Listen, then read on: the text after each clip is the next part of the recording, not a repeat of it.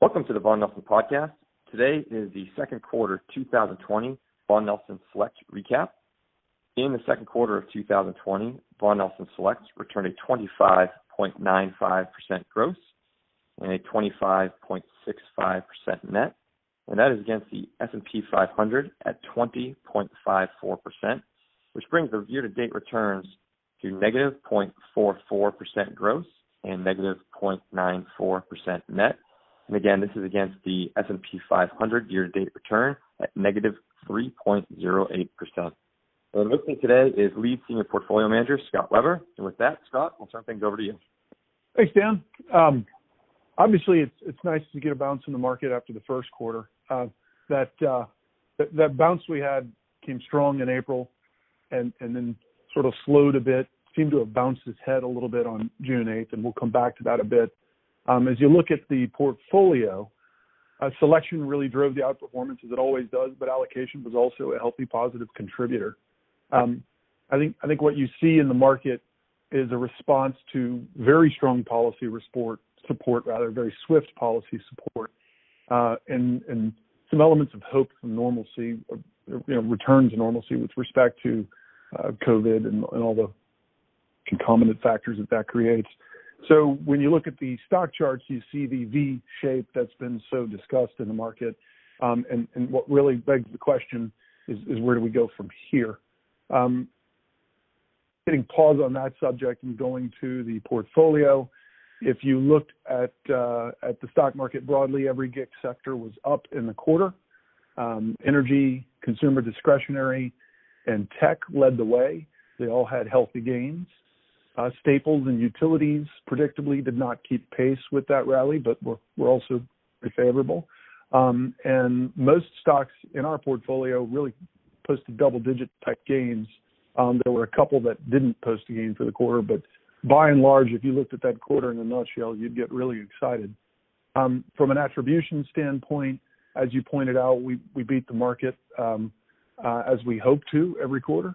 From a relative sense, materials, communication services, and healthcare were the strong points from a relative standpoint. We started the quarter with a higher than normal cash position, given the risk that we were seeing in the first quarter, but we quickly put that to work. Our cash position now is back to normal levels, and so we don't see anything very unusual with respect to the use of cash there. We did have a few changes, and that I think we can summarize by saying there were 4 names in the portfolio that we sold, partly to reduce some cyclical exposure.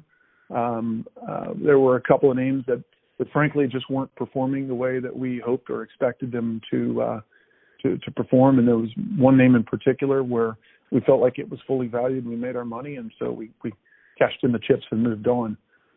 We only added 3 names into the portfolio as that volatility that we saw gave us a chance to improve the overall portfolio quality.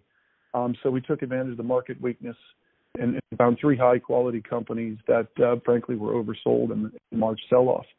So that level of activity is lower than what we saw in the first quarter, but like always, when there's a volatility in the market, that usually presents an active manager the opportunity to improve the overall makeup of their portfolio. And so we took advantage of that again in the second quarter, but like I said, it wasn't nearly as busy as it was in the first quarter. Turning to portfolio characteristics, the exposure continues to be consistent with our typical profile. We have high active share, mid-80s, I'd say. Valuation is attractive, perhaps a bit higher than normal and a little higher than the index. But that's to be expected with the higher earnings growth and the ROE that we see. Looking at the factors that contributed to the portfolio in the second quarter, lower beta names, broadly speaking, were obviously slower to perform. But in the portfolio, that was offset by complementary industry exposure, which meant that we had a net positive exposure from a factor standpoint. Stock specifics were twice the contributor as factors were, which means that security selection here again was driving the alpha. The primary detractor from equity performance, broadly speaking, was lower beta. And even though this portfolio has lower beta, as I said, the selection overcame that, and that helped us outperform. Long growth and long volatility were positive factor exposures. Like I said, we started with a bit more cash than usual and quickly put it to work. Cash in an up market obviously is a drag on performance. That was a small but not really noticeable drag on the overall performance. Both sector and industry exposures were net positive, and they contribute about as much as the stock specifics did. Long technology, underweight financials and utilities, long consumer discretionary materials helped. Owning fewer staples, those were all positive contributors. Having a little bit more in industrials and healthcare didn't perform as well overall, so it was a relative drag, but there again, like I say, still positive contributors. So now looking towards the macro, obviously the market rebounded smartly off the March low. As you said, the S&P is down roughly 3% of the year. What's interesting is that the equal weight S&P is off several times more than that, and the buyback index, which tracks the securities that are heavily influenced by their stock buybacks, is also down a lot more. This rebound has disproportionately favored the largest, most owned names. Small cap and mid cap names remain farther behind. And, some of that disparity can be attributed to passive investing or share split offerings, et cetera, as cash was entering the market. But we are keenly focused on looking at the fundamentals and owning only the best names that meet our investment criteria. So the market sort of seemed to bump its head on June 8th. We're doing a lot of work to better understand that. On June 8th, turning again to factors, the high versus low momentum stock performance reached a low that it had hit several times in the past few years. It bounced right off of it. The growth factor on that day was also at its cheapest relative to the value factor since 2018. And the index, met resistance on that day. And it's interesting to look at the index itself has had a hard time, whether you're looking at the S&P or the Russell 3000, it doesn't matter. They're all having a hard time kind of breaking through resistance that it met on that day. And so we, as I mentioned, have a valuation that's on a headline basis a little bit higher, but we continue to like the growth profile of the names, really every name in the portfolio, and remain vigilant and keenly aware of those spaces where we have maybe a higher multiple than usual. I think it's important to point out that we are watching cheaper cyclicals, looking for a window when, they're obviously cheap at the moment, but when they turn incrementally positive and the factors swing in their favor, we would be ready to harvest some other more expensive names in favor for the cheaper names. We've not yet seen that opportunity yet. We also, in the value space, quote unquote, see risk, particularly credit risk, in a few names that isn't often associated with the value names. And so that leaves us with a positioning that has almost like a barbell aspect to the portfolio, where we are availing ourselves of attractive high return growth.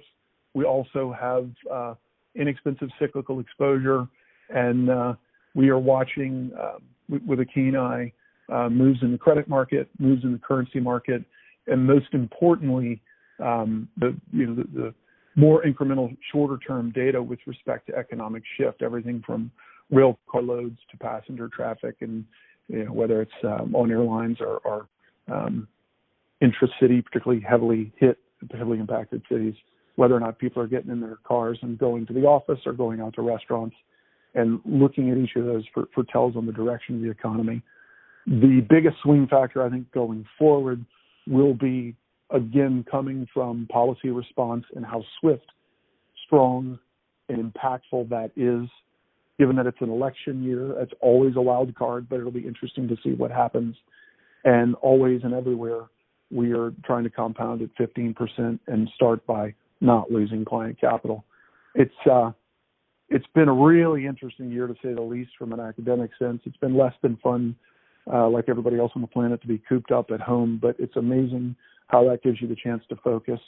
And I will say, from an operational standpoint, we're every bit as effective. We're getting meetings with companies. In many cases, it levels the playing field for a smaller player like us to have access to management teams and research providers to be able to get to information We're just doing it via Zoom calls and the internet and telephone calls as opposed to in-person meetings. But thank goodness for the internet because we're fully capable here. I think that about wraps it. Did you have anything you wanted to add to that, Dale? No, Scott, that's great. And this is in quite the second quarter of 2021. We won't soon to forget, but really great job so far on a year-to-date basis, and we look forward to connecting again after the third quarter. Hopefully things keep moving in the right direction for everybody. So thank you very much. Thank you. Look forward to it.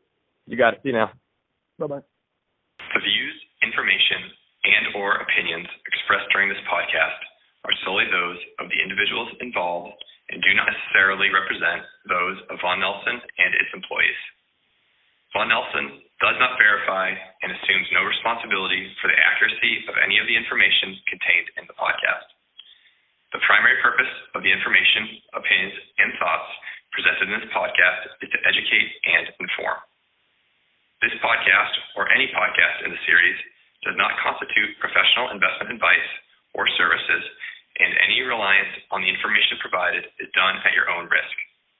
Past performance is not an indication of future performance. By accessing this podcast, you acknowledge that the entire contents of this podcast are the property of Vaughan Nelson or used by Vaughan Nelson with permission and are protected under U.S. copyright and trademark laws.